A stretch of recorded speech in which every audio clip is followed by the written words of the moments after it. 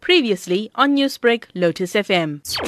It's unforgivable. Given the history of incidents like this, someone like this who is a leading personality has to be more careful about how he does this. He's supposed to set the example to other people. I think all of us in positions like this, when we are in public places, even when we are angry, have to exercise restraint in how we do it. I mean, thuggery is plain thuggery. But to now talk about a baboon or black or white, that changes everything about the topic of which we're talking. And this is another message to all of us. Be very careful about what we can think more carefully. Social media is a space now that goes viral immediately. And unfortunately, he has to pay the price for it. And staying with the story, the violence at Durban's Moses Mabhida Stadium, which has been splashed on social media, will certainly create a negative perception of the city. That's the view of Durban Tourism CEO Philip Sithole, who says the incident does not tell a good story about Durban, which is recognized as an international holiday destination.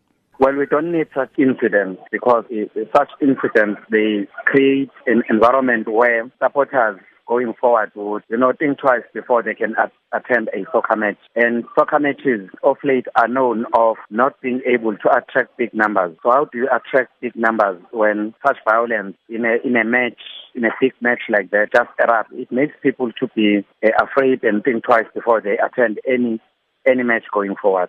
So we are worried about what happens on Saturday night. Since the incident on Saturday night, the pictures and the videos have been splashed across social media. What is the concern about the image this is creating for the city of Durban, which is an international tourism hotspot? Incidents of this nature, they've happened in other cities in the world. In fact, far worse than what happened at Moses Mabhida Stadium on Saturday night. Even within South Africa, I think 3 weeks ago, there was an incident. In as much as it was not at the level that this one had on Saturday night, I think people are able to separate between a soccer match incident and the safety in the destination. But at the end of the day, yes, it has a negative impact. It's something that must not be allowed to happen in the future. I'm also worried about the trending of the videos that were taken during Saturday night. They are not a good story about Durban. Sport is something that's supposed to unite communities, but in this instance, people were seriously injured just because one particular team didn't perform well. What is the concern about the level under which Durbanites in particular are taking sport